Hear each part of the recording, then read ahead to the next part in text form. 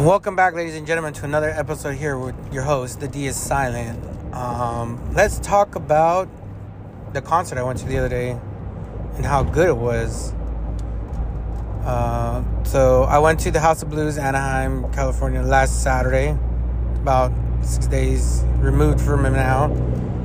I went to go see Dying Wish, Body Snatcher, Bleeding Through, and Hatebreed. Phenomenal show, stacked lineup. The lineup was insane. Dying Wish, them Dying Wishers are a good band. Very heavy, very kind of remind me of like a very, very young Walls of Jericho, but kind of in the vein of Hatebreed as well. That kind of flavor to the mix. Very good mix.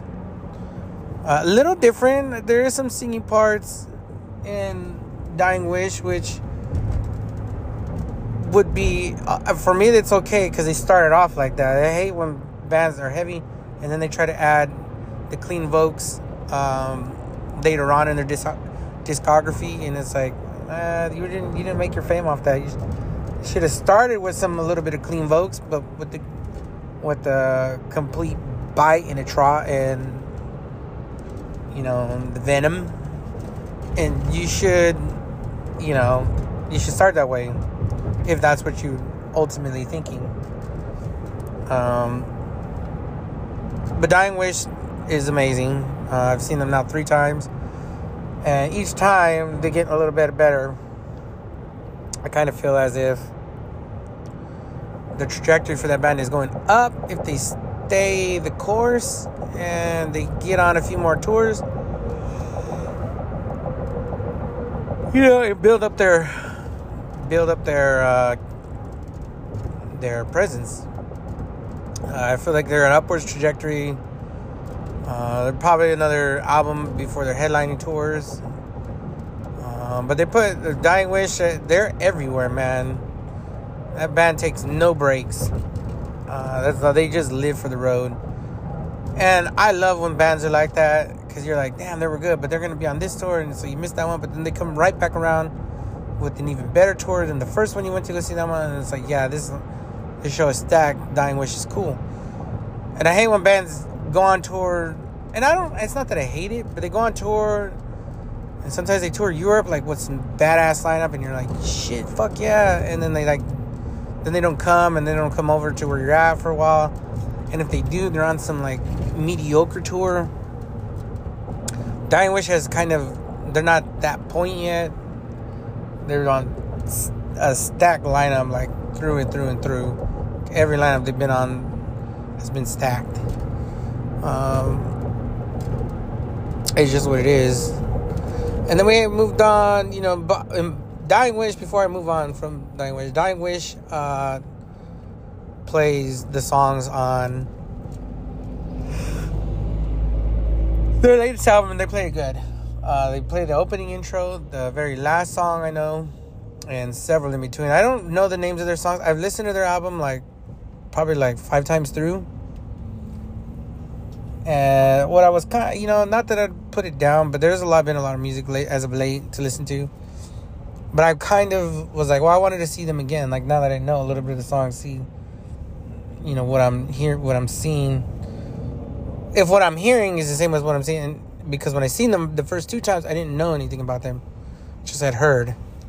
But now that I've listened to the album and then I've seen them again, I'm like, oh, okay.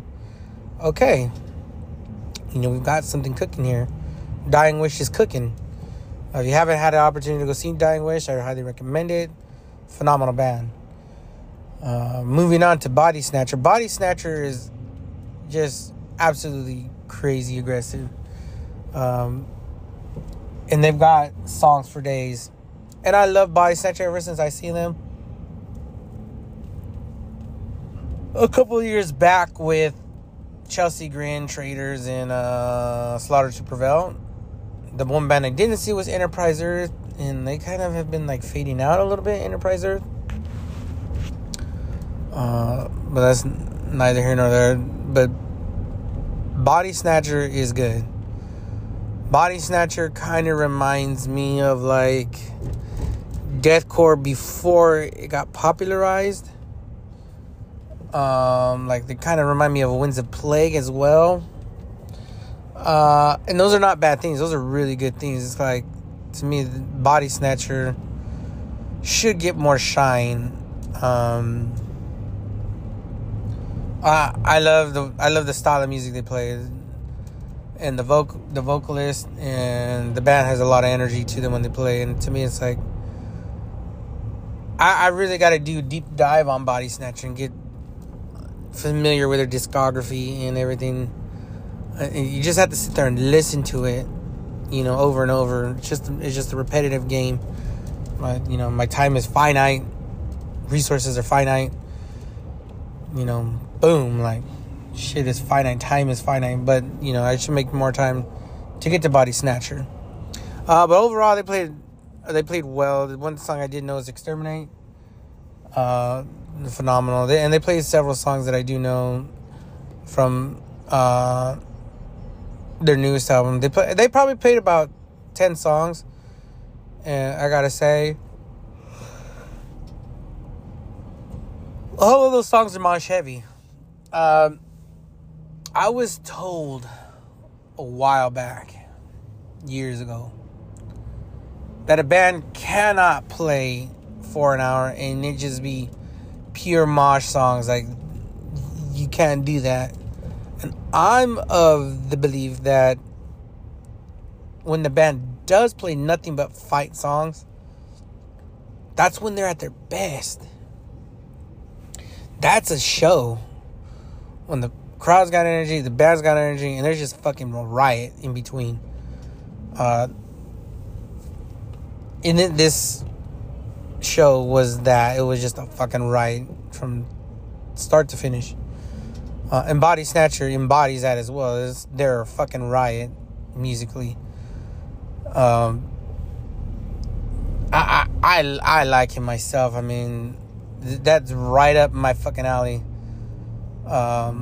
Again, I'm gonna probably do another deep dive of a Body Snatcher again. I did a while back, but then it didn't come out for a while, and then just one of those bands I'm like, I kind of got into them a little bit, and then it's just one of these things, with COVID happening and so many funky ass. The music is in a funky place because there's a lot of that shit that it's like, become of this Ink and Iron festival, this Rolling Loud festival, this smoking metal festival. There's this We Were Young festivals, and a lot of the stuff is going that way. It has been for a number of years, and it's now just coming to a head that those things are so prevalent now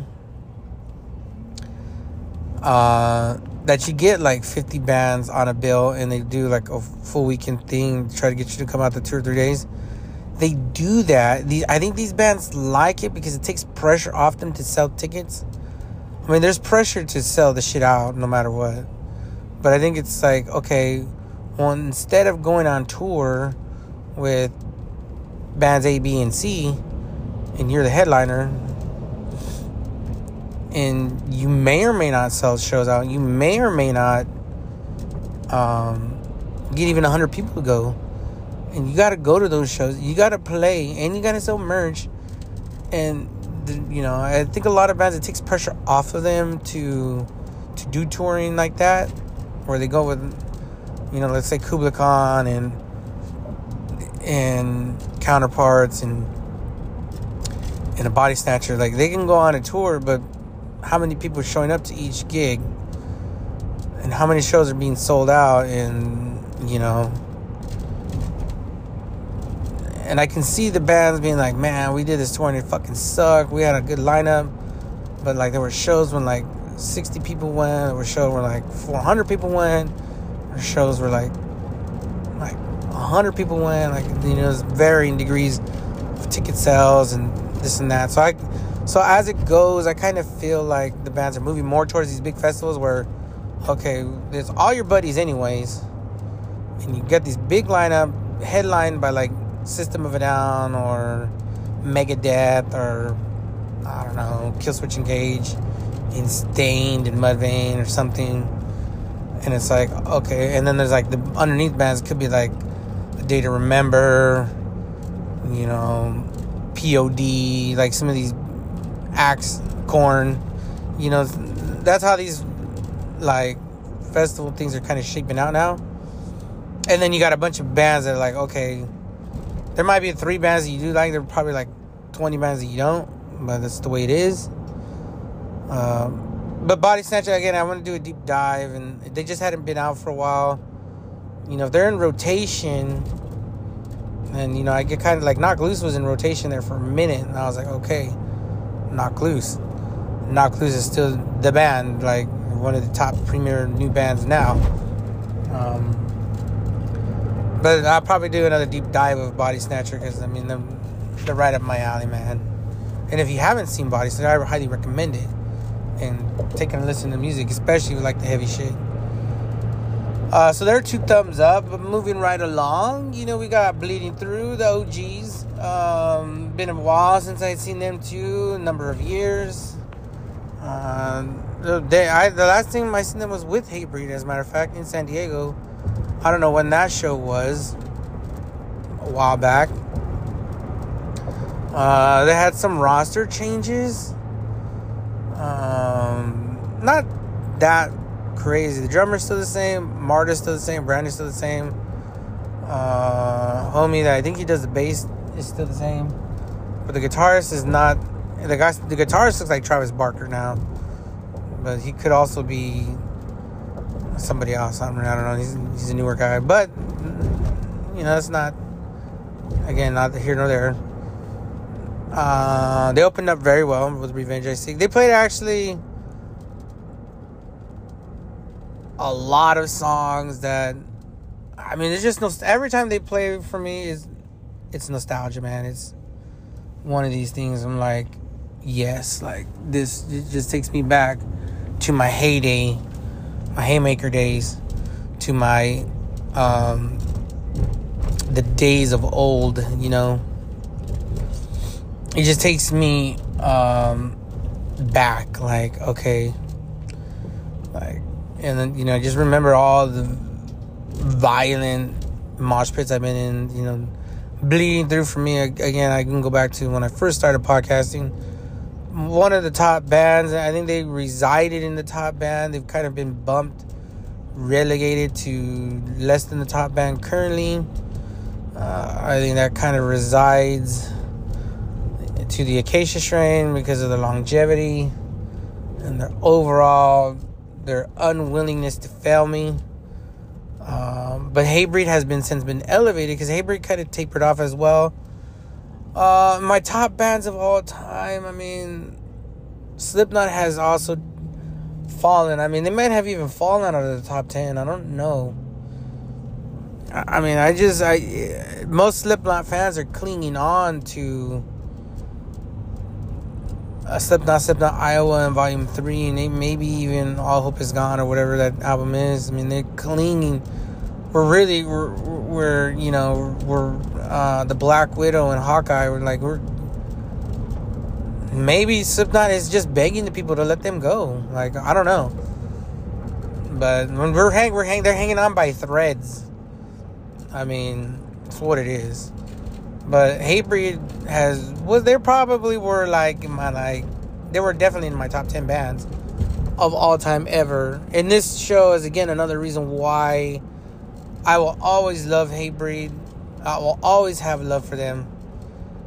And actually, I'm probably gonna put Hatebreed above Slipknot.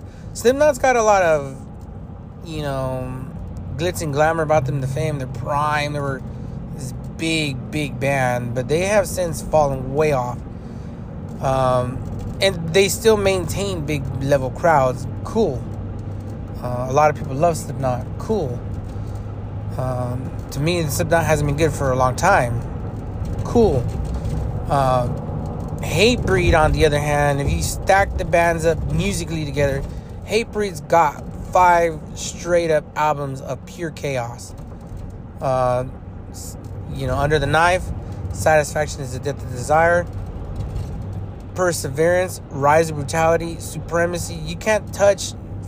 There's not a flaw in those first 5 albums. It's not a fucking flaw.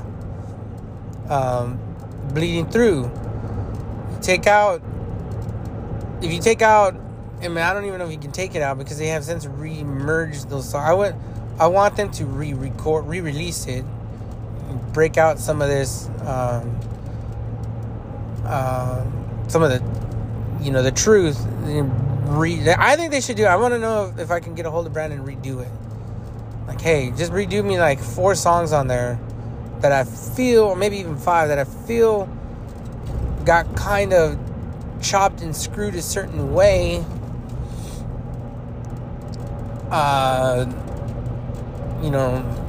Mixed a certain way, and let's remix it and do it the way it was intended. For Love and Failing, let's do Tragedy Through Empty Streets, let's get Kill to Believe done right, and let's do, a song or 2 more done right on there, maybe Hollywood Prison. Let's play that breakneck speed and with the fucking bass and guitars at max volume and the vocals gutterish. Let's redo that. Let's get Brandon to do that. Let's petition him to re-release some of those songs redone. Like, it's his fucking band. He can do it. I know it must irk him that the way the album turned out, because he immediately was like, no, let's go back and do it the correct way on the next album. Declaration was a much better album. And it actually live, it probably plays much better than The Truth does. But Bleeding Through, again, they've got, Portrait of a Goddess, This Is Love, This Is Mercy, some parts of The Truth, Declaration, I mean, and beyond. Like, they just don't fucking miss, do they? Some of those albums don't miss. Bleeding Through, the self-titled, I think. Well, that's actually Declaration. I don't know why I was calling it Declaration, but there's the other one beyond that, with the Great Fire, and there's the one with Goodbye to Death. I don't know the name of the album, but I just listened to it. But again, like, Bleeding Through is the top notch. As I got cut up there, I was saying Bleeding Through is a top notch band, and Love Will Kill Us All. Is that the name of their album? Let's take a quick peek. Let's go through their discography really quick. Bleeding Through, it's Love Will Kill All, not Love Will Kill Us All. I guess the Bleeding Through is Declaration, but there is a Bleeding Through. That I'm looking at it. There is a self-titled in there, and there is Declaration. So maybe I was right about Declaration. I get those albums mixed up, but they both have jams. Again, I'm going to sit here and tell you, Bleeding Through is a top-notch metal, heavy, hardcore, metalcore band. I don't know if the band sees himself being as more of a hardcore band anymore. It's more, they're just fucking metalcore. I don't even know if they want a label. I don't feel as if they have a label, because you can't really classify them as anything, because there's hints of black metal, there's hints of death metal, there's hints of hardcore, there's hints of metal, there's fucking guitar solos, there's a straight up fist fight, and that's been like that since the band first hopped on the scene, and I love that band to death, man. The band has never really betrayed me. They did disappear for a number of years, and I understand, as I get older, I understand these things. People have kids, they fucking don't want to be fucking living in a van their whole life. They want a fucking apartment, a house. I know that's things that I aspire to achieve. I know, people also just, don't want to be fucking playing shows and not have a love for the music there. Especially when it becomes a business, it's kind of one of those things where you're like, okay, like, you gotta actually have the love for it, because if there's no love for it, and a lot of it has to do with money as well. fucking doing these raggedy ass tours again, like I said, and fucking 60 people show up. Fuck that, right? Fuck all that.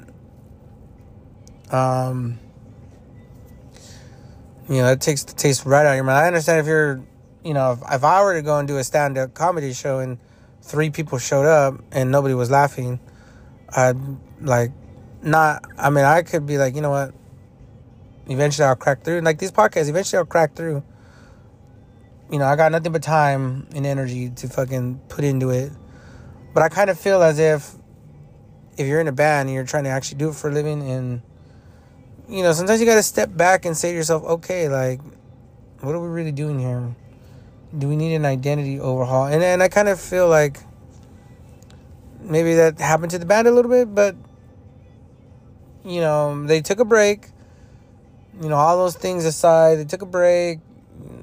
People had lives to live and, other music ideas. I know the bassist went and joined, I think it was Like the Torch or whatever band he was in, which is mildly successful, with Howard Jones. I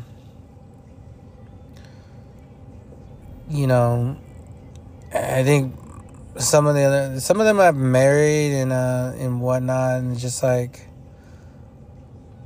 life happens. So I don't know what's going on. I think Brandon still does the gym thing. You could pull back from that for a minute and just go on tour.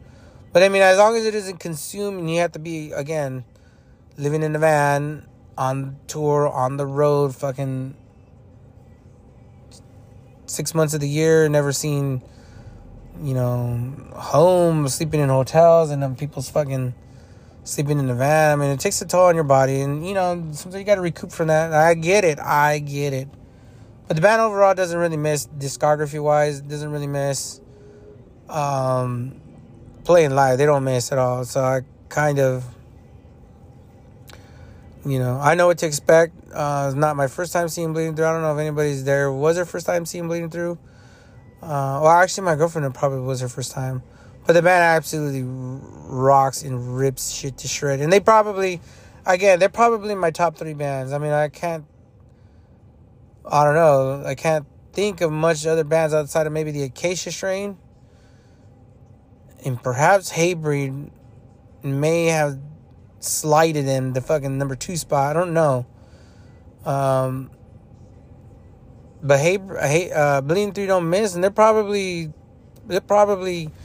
and I don't even, don't even want to dog them and put them in second place, because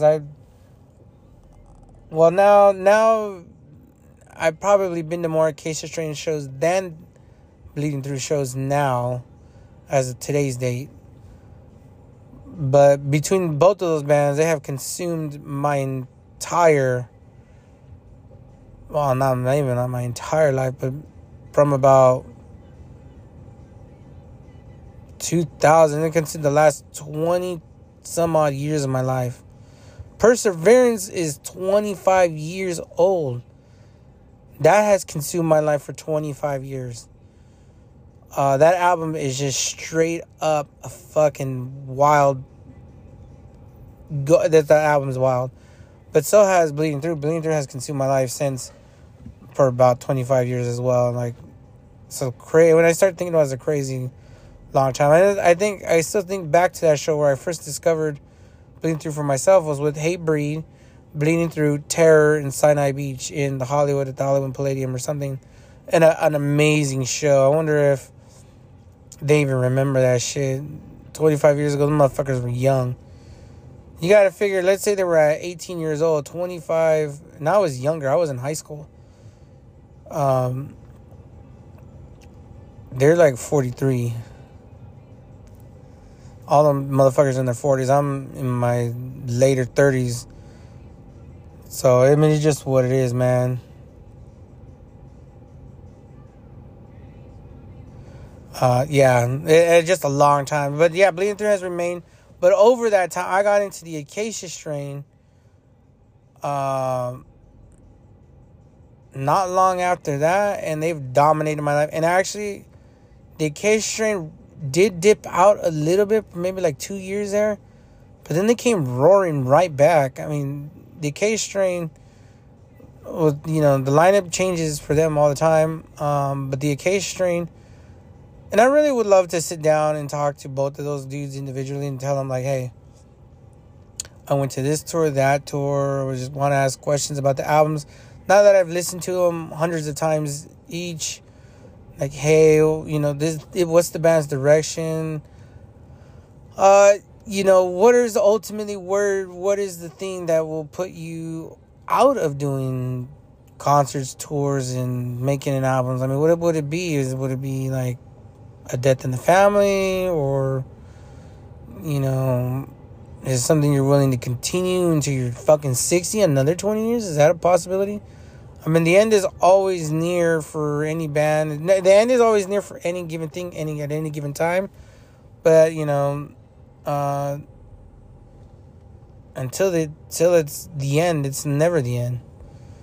You gotta treat it as like what it is. Like, hey, I gotta see Bleeding Through one more time. Who knows? I mean, I could wake up tomorrow to the news that Brandon, the lead singer of Bleeding Through and the owner of his gym, passed away in a car accident somewhere in, I don't know, Texas, or maybe he goes to jail. I mean, who knows? And that would, in effect, might be the end of the band.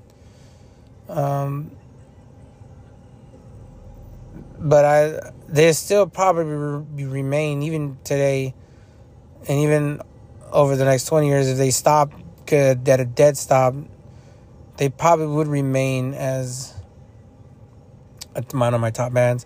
And again, they played an amazing show at House of Blues, Revenge I Seek, Sister Charlatan, Rise, For Love and Failing, Declaration, the song itself, Love Lost in Hell of Gunfire, I think it's No Friends. They play, I want them to, if it was up to me, I'd have them play a different set. But every set they play is just wild. And, it's a treat. Like, I want them to bring back Sweet Vampires, get rid of, like, some other songs. And bring me back Sweet Vampires and give me back Number 7 with the Bullet. Wake of Orion, I kind of was thinking, I was like, man, I would love to hear those songs again. What would it take to hear Savior, Saint, Salvation one more time? But I mean, they're beyond those. I mean, there was like tied into the band a while back, and now they're beyond it. I think I would love to hear those songs again, but I've heard those songs 20 times live in the olden days. I mean, I don't got no regrets there. But Bleeding Through rocks. I still King Mosh, so I got into there. A little Slippery, which pissed me off, but no big deal. Beyond that, they're 2 thumbs up. They rock. It's phenomenal. Moving on to Hatebreed. Again, I've been talking a little bit about Hatebreed and Bleeding Through some of my bands that I've loved Hatebreed since Tattoo the Earth, man. I have that shirt sitting in my garage somewhere. I've got the memory seared into my head. I remember Tattoo the Earth so well, Slipknot giving them a chance to play the little festival in San Bernardino. Ever since then, I've been a fan. It's been a long time. That was in like 99. Just an amazing 99. I can't even really tell you guys, like, 25 years of Supremacy, or maybe it was 20 years of 25 years of Perseverance. It's about right, because that shit came out like 2001. Maybe it was 20 years of Perseverance. But I've been a fan for a little bit longer than that. About 25 years they've dominated my life. And only briefly after Supremacy did I not catch up with them. I know they did that album where it was like nothing but covers. I have since got back into them a little bit, especially with their one of their latest releases. Let's see, Hatebreed. What is the album that? Way to False Self is really good. I love that. The album is good. The Concrete Confessional, I did like. The Divinity Purpose, I did like. Not my favorites, but I did like them. Is it Way to False Self? Yeah, Weight of False Self is, I think, their last album. And that one, I think, is... They're finally got the juice back to what I believe is really good Hatebreed music. There was a little bit of overproduction, I believe, in the albums before that. Again, probably the Concrete Confessionals a little bit, and maybe the Divinity of Purpose. And then there's also For the Lions. I think that's the one. For the Lions is a cover. Again, I mentioned it earlier. They have like 5 straight up albums that are just fucking straight fight. And they don't really miss either. I've been listening to them for years, and I know they kind of... I guess you could say, to me, they tried... And I think Jamie's probably a victim of this. He tried a lot of different things. Again, covers. I think there's a splashing of clean vocals in there somewhere. They went a little bit more metal on some of the albums. They kind of brought back, they brought up the production level. And sometimes that does a band a disservice when it just sounds like a overproduced turd. Like, I know there's albums like in bands that do that, and I'm like, why did they do that? But the Way to False Self, I listened to that one at least 15, 20 times through. When I was working out, and I had that was 2020, so when that came out, I listened to it, and I was like, wow, this is really good workout music. And not only that, the album rocks. And so I listened to it a lot. And I can for sure say that, to me, that was probably the best that I've heard from them in a minute. And they got back to doing some things that I think has actually brought me back to, this is old Hatebreed, but they've learned the lessons of certain albums. Of like maybe, and they toned down the production just a notch, and I think that's a good groove for them. The way that album sounds, it definitely is a good groove. They opened up with To the Threshold. I hadn't heard that song. It's not my favorite song on the album. I mean, I think everybody's songs on that album differ on Supremacy. As Die Hard As They Come remains one of the best songs that they've ever written. And that reminds me a lot of like old Hatebreed. Like, that song is like fucking 1 minute long, played live. Maybe 1 minute and 10 seconds. Even though the song is like 2 minutes on the album, but again, but To the Threshold, Give Wings to My Tribe. Did they play Give Wings to My Tribe? They play, Hatebreed plays a million songs, but they opened with To the Threshold. I hadn't heard that song in a long time live, let alone just heard it at all. Like, it's not one song I just like, I want to listen to The Threshold. And I actually listened to it twice since, just thinking about it, like, wow, that just takes me back to playing, like, I think Halo 3 or Halo Reach, one of them fucking games, like, Supremacy just dropped, Jessica Keg, sometimes just thinking about it just brings back so many memories. And then they play it a lot off of Perseverance. They play Perseverance's song itself. That song never gets old. Perseverance is one of the best Hatebreed songs ever made. It's not my favorite song by them at all, but it is definitely a top 5 Hatebreed song maybe ever. everything from the opening drum roll to the breakdown, like the two big breakdowns in it, to the heavy mosh parts all along that song. I mean, Perseverance is just a wild song. You know, a band has no business making songs that crazy. But Hatebreed's got fucking like 20... They got like 30 songs that are just absolutely wild. I would have loved to have been a fly on the wall when they were somehow making that song. Making Doomsayer. Making Proven. Making...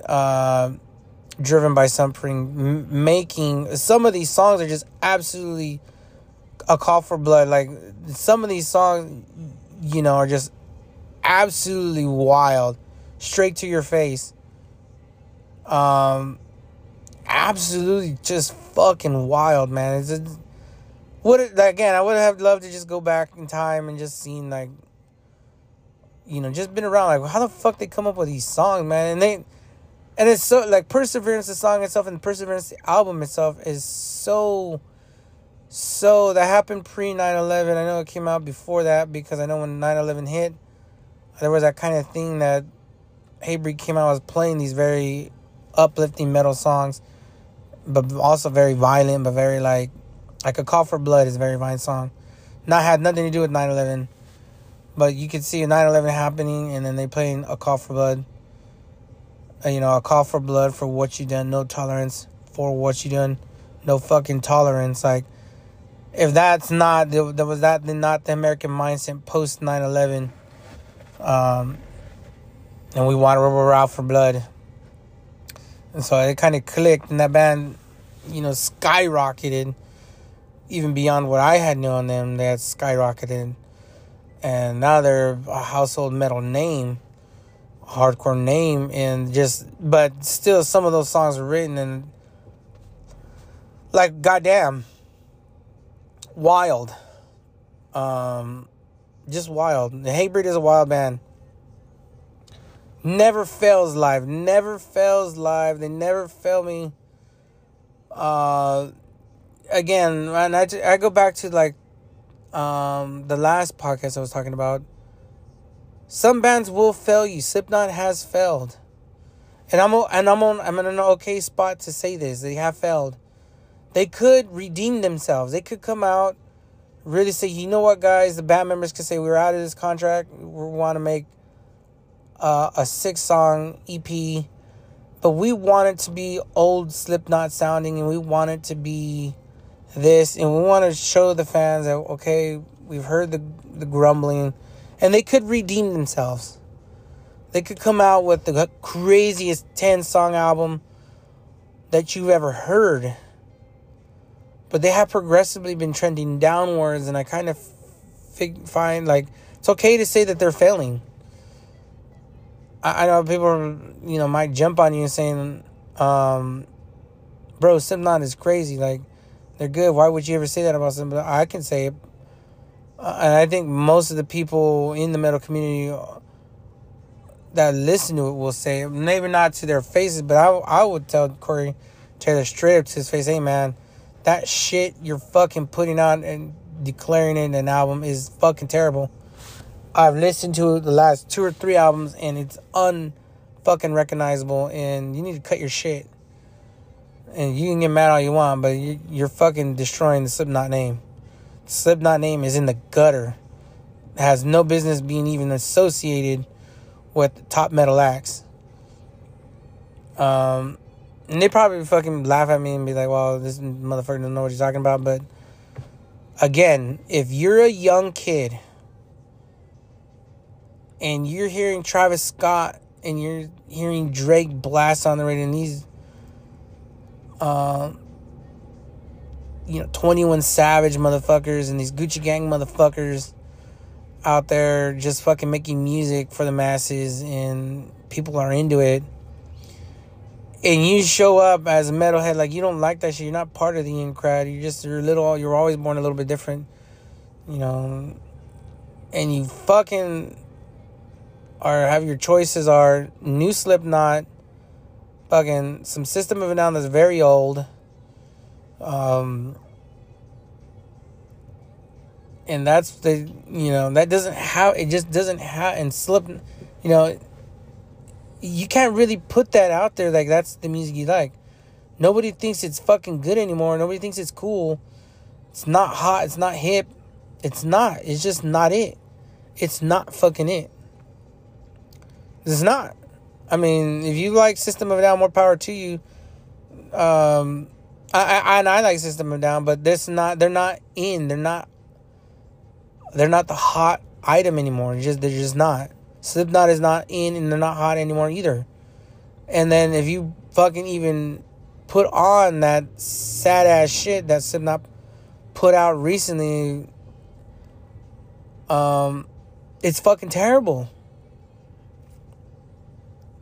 But you could put on The Weight of False Self, and that shit be like, wow, hey, this is a really good starting point for you. You could put on a Hatebreed shirt, or the hardest, the die hardest motherfuckers are there. You can put on a Lorna Shore shirt, and motherfuckers will know straight up you're hard. They just know it. Your motherfucker will know it. You can put on a Hatebreed, you can put on a Bleeding Through shirt and be like, yeah, this shit is hard. Hatebreed and Bleeding Through, Lorna Shore, Knocked Loose they go ape shit. They go hard. You can put that on and scare a motherfucker. And you're not going to put on that Slipknot shit and it not move a motherfucker. Be like, wow, we can bully. You can be bullied now for wearing Slipknot shirt because that shit is pathetic. But Hatebreed is not there. And Hatebreed is still going and pushing the envelope. And my hat goes off to them infinitely. Because, again, that's probably why they remained one of my top bands. But I always will go back and listen to. I love Hatebreed's music. Tickles my bones and my bodies. They just do it for me, They just, that's how I grew up living life. And that's just what it is. It's just one of these things where I kind of feel like I'll never not be unsatisfied with a live performance by Hatebreed. And I can't say the same for Slipknot because they're relegated to playing like songs off of certain albums, and then after that, I don't really fuck with the new shit. Like, I really don't fuck with Psychosocial. That's another bullshit. I really don't fuck with All Hope Is Gone. I really don't. And I kind of feel like, they've lost it since. And Hatebreed hasn't. Again, I don't want to turn this into a dog. A Slipknot, but I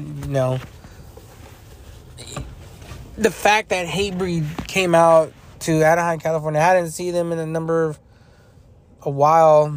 Warped Tour, San Diego, maybe Warped Tour is the last time I have seen Hatebreed. Pre-COVID, the final farewell of Warped Tour, tour, and then they rocked it there, but they only played like 25 minutes, so their short was infinitely small. This one they played for a good 45 minutes, and they probably played 35 songs. Because that's what you get out of Hatebreed. You get these fucking songs that take that are 2.5 minutes on the album, and you condense it down to like a minute and a half in actual time. Again, a lot of stuff off of Satisfaction of Death is Desire, but I did listen to that whole album in its entirety back in San Diego, when I think that album was 20 years old, a couple years back. And I heard a lot of Perseverance on that one. The one song I kind of wanted to hear is Driven by Suffering. Again, I've heard that song now like 20 times live, and every time is a treat. It's probably my favorite Hatebreed song of all time. Driven by Suffering, it just holds a special place in my heart. Don't know why. It's everything I've ever wanted in a metal song. Just speaks volumes to me. Just speaks volumes to my life.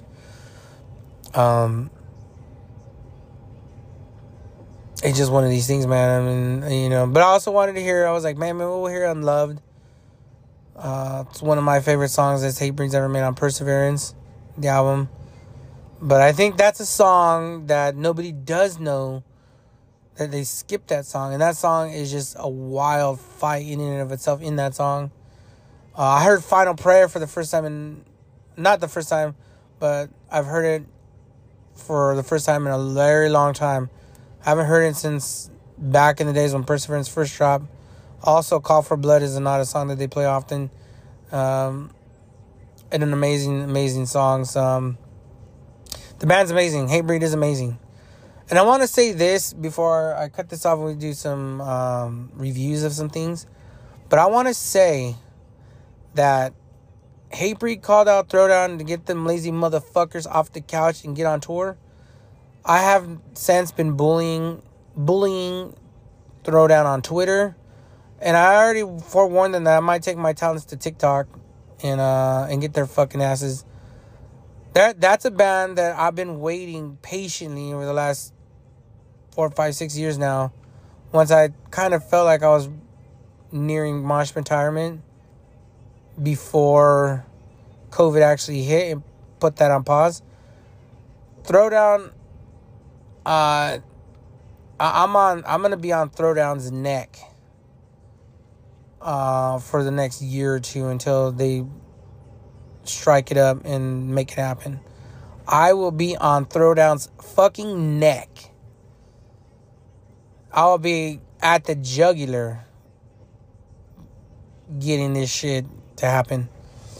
And especially if you can give me Hatebreed, Throwdown, and like Kubla Khan or some shit, the Acacia Strain, I will fucking spend like $200 for a ticket. I don't give a fuck.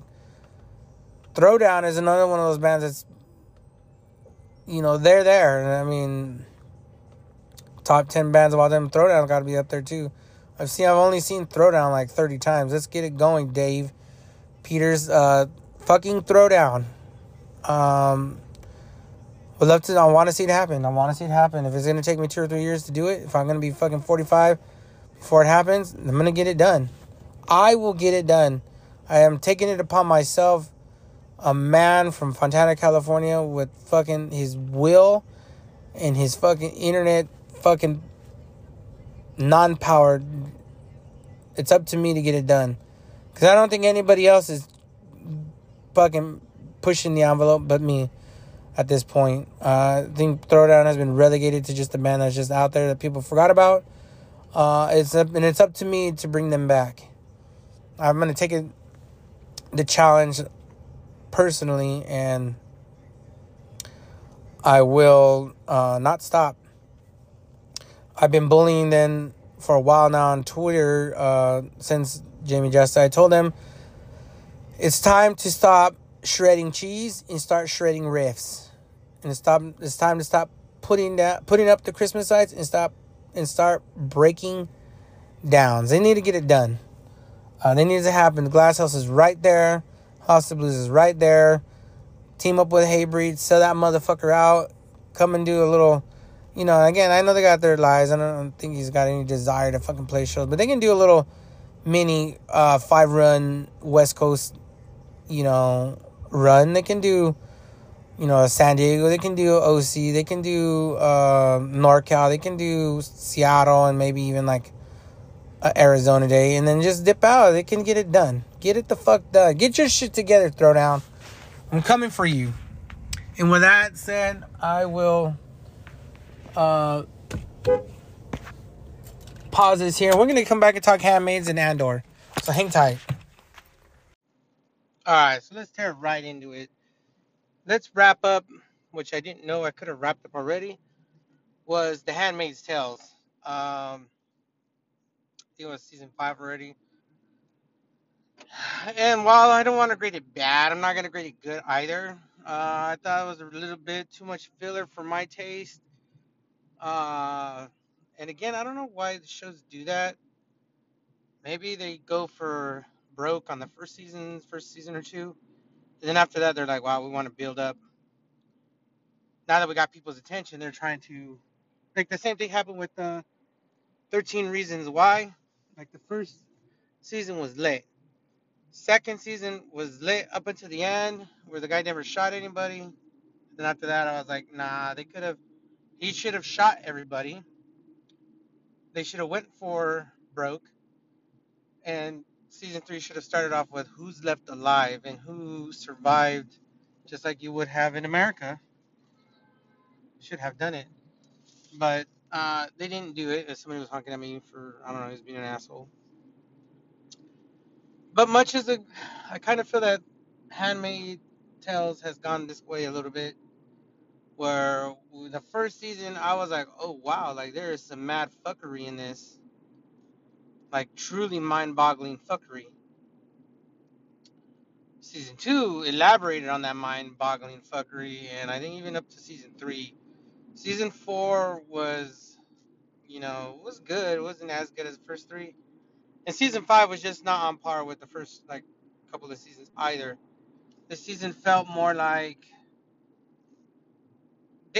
again, they're holding the punches back on Serena, which I kind of felt deserved some great punishment. But I kind of feel like the director is saving her. They want to keep her character alive. She can have some sort of redemption arc. She don't deserve it. Aunt Lydia deserves some sort of redemption too. She don't deserve it. Tired of the fucking eye patch bitch.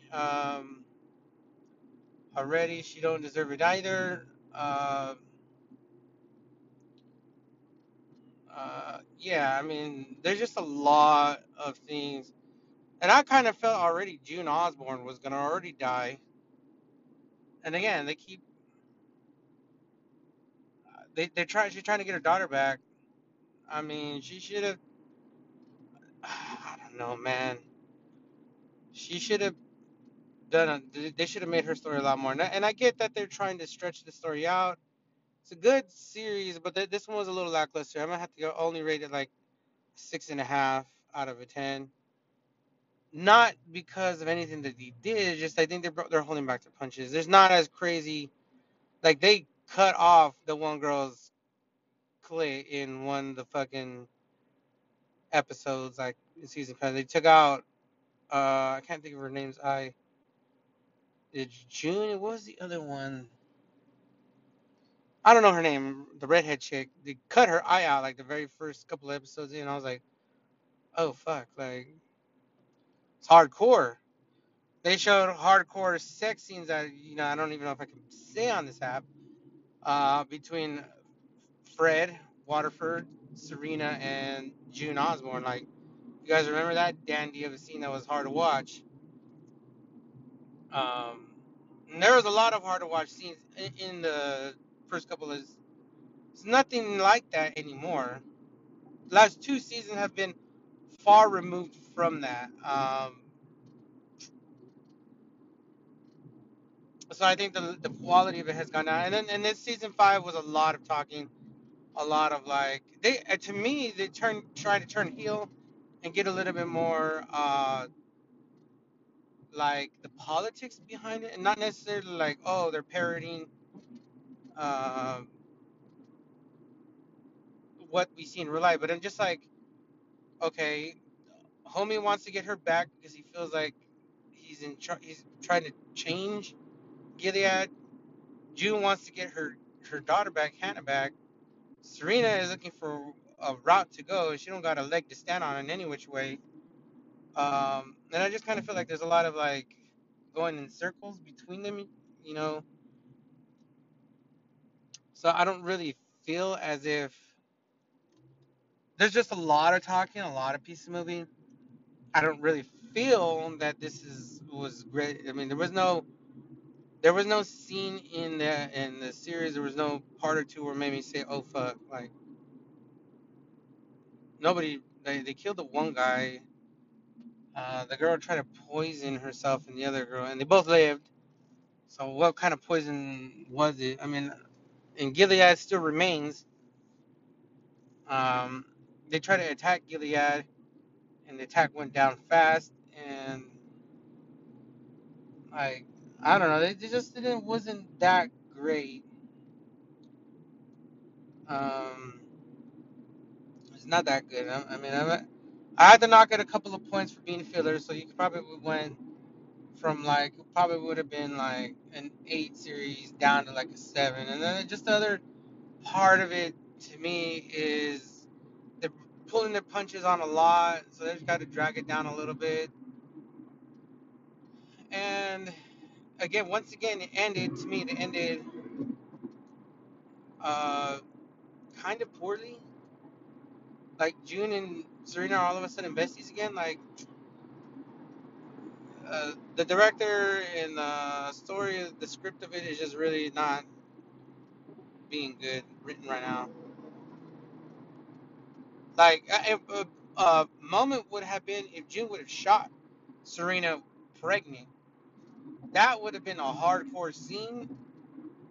You know, if the season would have ended there, where like Serena and June meet up, and June pulls the gun out on Serena, and Serena's like bad mouthing her, and then to shoot not only Serena but to shoot like the womb. That would have been mind-boggling. That would have taken it from like a 6.5, 6.75 out of a 10, all the way to like a 9.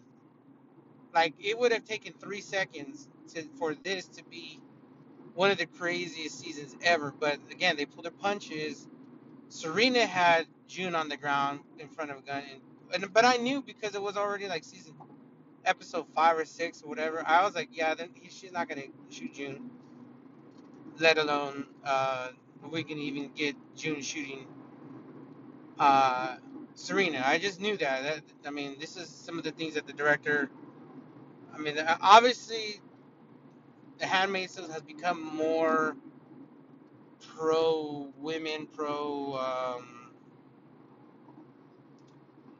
like the women empowerment movement, and I understand that.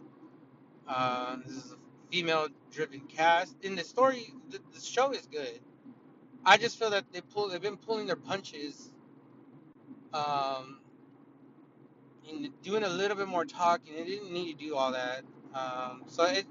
I'm grading it low. I'm grading it under a 7 because I felt like this season didn't even really need to exist.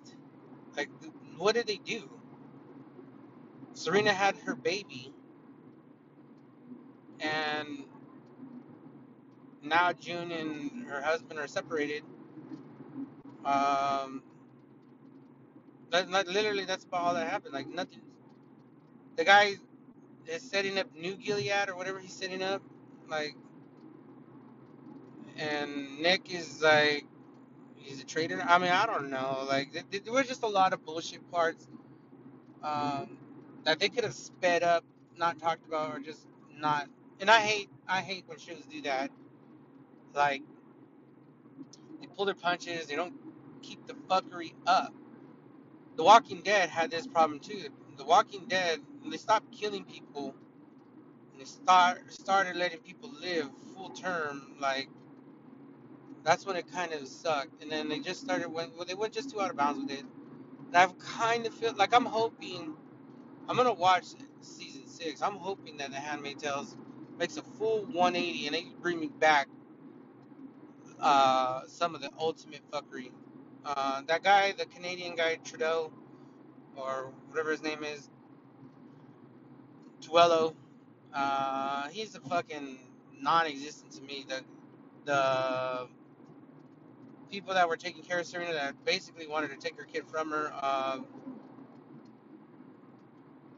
That's another thing that like that the one girl was trying too hard to be like a mini Serena.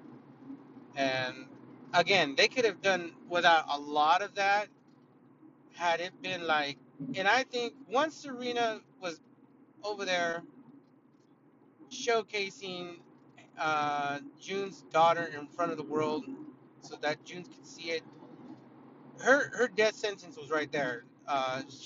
June should have shot a pregnant Serena. They missed a golden opportunity to really light the internet aflame with one of the what could have been potentially one of the craziest scenes in all of um, you know film or silver screen history.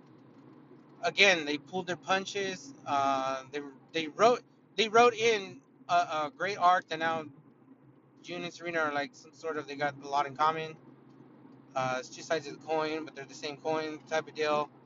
And the rivalry between them like rages on, and maybe they're gonna become sisters. I don't know what the fuck. Somebody should have gone in there and said, "Look, This is Serena's fate. We're gonna leave the ultimate cliffhanger. We're gonna have June pop off like 3 rounds, one hitting you in like the lung heart area, one hitting you in like the midsection, and one hitting you right in the belly. And that's where the season should have ended. It should have ended with June fucking firing off slugs and everybody stopping there and being like, "Oh my god!" And that's where the season should have ended.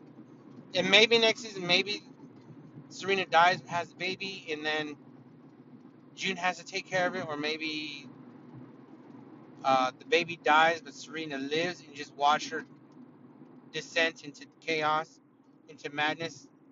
Maybe they both died, and June once again becomes this sort of this outlaw um, bandit or something. I mean, they could have gone a lot of different ways there into leading into season 6. And that would have been fascinating to see that, like, and I could just see the social media,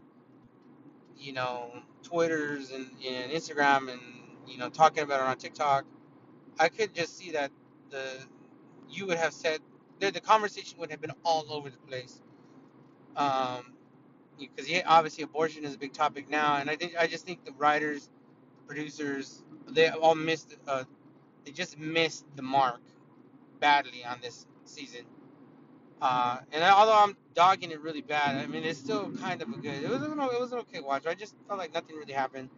So again, I had to rate it really low.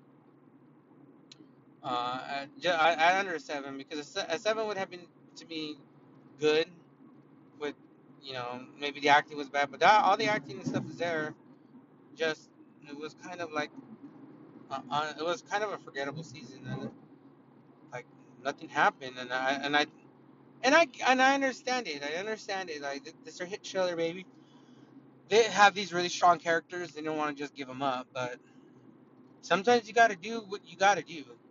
I mean, again, The Walking Dead had plenty of chances to do some crazy stuff, and the ratings show like every year they were going down. And I kind of feel like now Handmaid's going to be going down because I don't really know where they go at season 6. Like, what's the point? They're going to go and not ever get back into Gilead, or I don't know. But that's that. I mean, overall, it was an okay. It was very, very okay. A very, very okay season for them. And then they've had some magical seasons in the past. Like, I'd probably rate season 1. I'd have to go back like 8.5, maybe even a 9 for being so crazy. Season 2 being just up there with it. Um, but that's sad. But if you did like The Handmaid's Tales, I mean, season 5, more power to you. Just was a little slow and a little lackluster.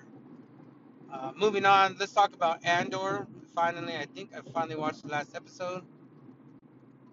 Andor is a phenomenal series. It's a very different take on the Star Wars realm. Even though the main antagonist, the main villain of the story is basically the Empire, and now they're ruling, and what life is like living under a very oppressive regime. Um, I still think the Empire is cool as fuck. Um, Being part of the Resistance as well. I mean, you get the double. That's probably what makes Star Wars so cool. Is that it's fucking cool. You see the stormtroopers like you seen the I can't think of the name right now. They're all shiny one. And I don't know which episode. That was a cool stormtrooper. You see the stormtroopers all decked out. Darth Vader has the badass fucking cloak and the mask. Darth Maul was cool as fuck. He was cool as fuck looking. Anakin Skywalker's descent into madness before he got charred up. He was cool as fuck. The dark side is cool as fuck. I mean, the Empire, the first galactic empire is just balls out. The Death Star is a crazy name. George Lucas, you gotta tip your cap to the man. He's very creative. He made the Empire. Like, I want to join the Empire. I would love to have been fucking on one of those battle ships. I would have loved to have been That's just so crazy, firing off the Death Star too, like destroying fucking life on a scale unhitherto dreamt of. Like some of that shit that they do is cool. Like it's cool as fun. The Tie Fighters, cool as fuck looking too. Like that's what I kind of think. Um, you know, it's kind of what I think space would look like. It's fucking cool as fuck. Even Kylo Ren, that whole Snoke, like all of that shit is cool as fuck. But it's also cool as fuck, like thinking, damn, like how do you take down a fucking monster, like chip away at it slowly, piece, and that's kind of where Andor resides. The rebellion is not set up. They are not uh, formed yet. The rebels are not yet organized. This is pre-rebel days. This is like Saw Gerrera is just an outlier. He never wanted nothing to do with the Empire, but he don't want no part of fucking the rebellion either. They're kind of just like space gangsters out there, and Christian Andor has just got a knack for stealing shit, and they need his help. A lot of double crossing. It's just a fascinating aspect of the story, like that you don't really that you haven't seen in the Star Wars franchise yet. This is um, a great side of it. It's a very great side backstory leading up to. If you watched Rogue One to me is one of my favorite Star Wars because you get to see how close the rebellion came to failing, how close the Empire came to just wiping them out. And it all hung on just the smallest bit of fucking luck, one way or the other. That's just like how football is. Like, one lucky catch, tiptoed inbounds, changes, the game. Like, you look at, I just watched the highlights again of the Tyree helmet catch against the Patriots in the Super Bowl. That catch essentially was the game winner for the New York Giants, beating an undefeated um, Patriot team. Like, that's just what it is. Like, and you got to think Rogue One kind of felt that. You felt that in the rebellion was trying to get this information. There was a flaw built into the Death Star. And they and Darth Vader damn near stopped all of that. And that scene is one of the hardest scenes ever in film history. I mean, that minute or two of video is bar none one of my favorites of all time. Um, they don't know what they're looking at, and Vader fucking lights up his saber and fucking ensues to kill everybody. Like, that's one of the craziest scenes. As a matter of fact, Rogue One is probably one of the best Star Wars films. It's probably up there. It's probably like, if it's not in the top two, if it's not the top film, it's two. Um, just because they showed a side of Star Wars that you hadn't seen before, and also the implications of everything and how the rebellion got their hands on that knowledge of there being a flaw in the Death Star. And this touches back on it, and they give you a whole series of it, 12 episodes or 13 episodes, whatever it was. The actor that plays Christian Andor, I know him from uh, Narcos, Mexico, uh, and he does a phenomenal job. And it's Star Wars, it's space, it's everything you wanted in that shit. And I got to give Andor, I got to rate it high. I'm gonna give it a 9, because I thoroughly believe that this was probably one of their best. Uh, Even more so than The Mandalorian. The Mandalorian, while it is Star Wars esque, and while it is, I mean, it's kind of The Mandalorian has just been all over space, and just kind of showing you a different character of Star Wars, but he's not really my main. Has nothing to do with the main part of the story. Um, and then they introduced Grogu. Grogu kind of took up a lot of storm, but this Andor character and his story is wild. The only one regret I do have, that they didn't touch back on his childhood. They kind of showed a little bit of his childhood in the beginning. They never got back to him finding his sister, so I don't know if that's going to be a big thing for him going forward. But there was plenty of deaths in there, plenty of crisscrossing. There was a lot of, you know, I love that they brought back Forrest Whitaker for, an episode or two, whatever he was in. I loved all of that. A lot of that, and a lot of that touched back on Rogue One. I hope they do a season 2 or maybe even a season 3 out of it. Star Wars could fill up a lot of stuff, and this one had plenty of action. It had plenty of twists and turns. It was everything that you wanted out of Star Wars. And he broke out of jail and prison and all that. Um, and it kind of, to me, it was really good. So you got to see a different shade of, you know, Star Wars that you hadn't really seen before, and it was a great story. Truly well done. Again, I'd probably give it a 9. It was just there would be just some things I would touch back on. I would have loved to seen, some of the Star Wars characters just possibly be there, making cameos, and then dip out. Maybe nothing even said. Like a young Solo. He obviously who's around would have been cool to see him bump into Andor or something, but maybe they just bump into each other and keep it pushing. Um, Ask some stuff like that, but that would have been a 10 if he would have fucking walked across a young Obi-Wan. That was perhaps even before, um, or maybe you can't bump into Obi-Wan because that's the Empire's already in place. But maybe a young Mace Windu. Just have some guys who are like, yeah, my name's Windu. Pleasure to meet you. Just leave after that. But they didn't really need any of that. The story was pretty much well. They keep talking about the Emperor and the Empire and the overreach, and a lot about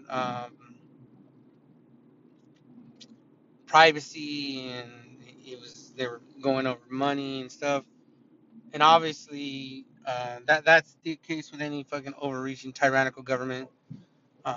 Essentially, it's the overreach of any government. Every government overreaches. It's the degree in which do they overreach. Because right now I could make a podcast and I could say fuck the United States government, and they probably don't get two shits about me. But if I'm living in Iraq or living in fucking Russia or I'm living in Dubai or something, and I say fuck Putin or fuck whoever the president of Iraq is, fuck that. I mean, they probably come and behead me. It's a very varying degree of overreach.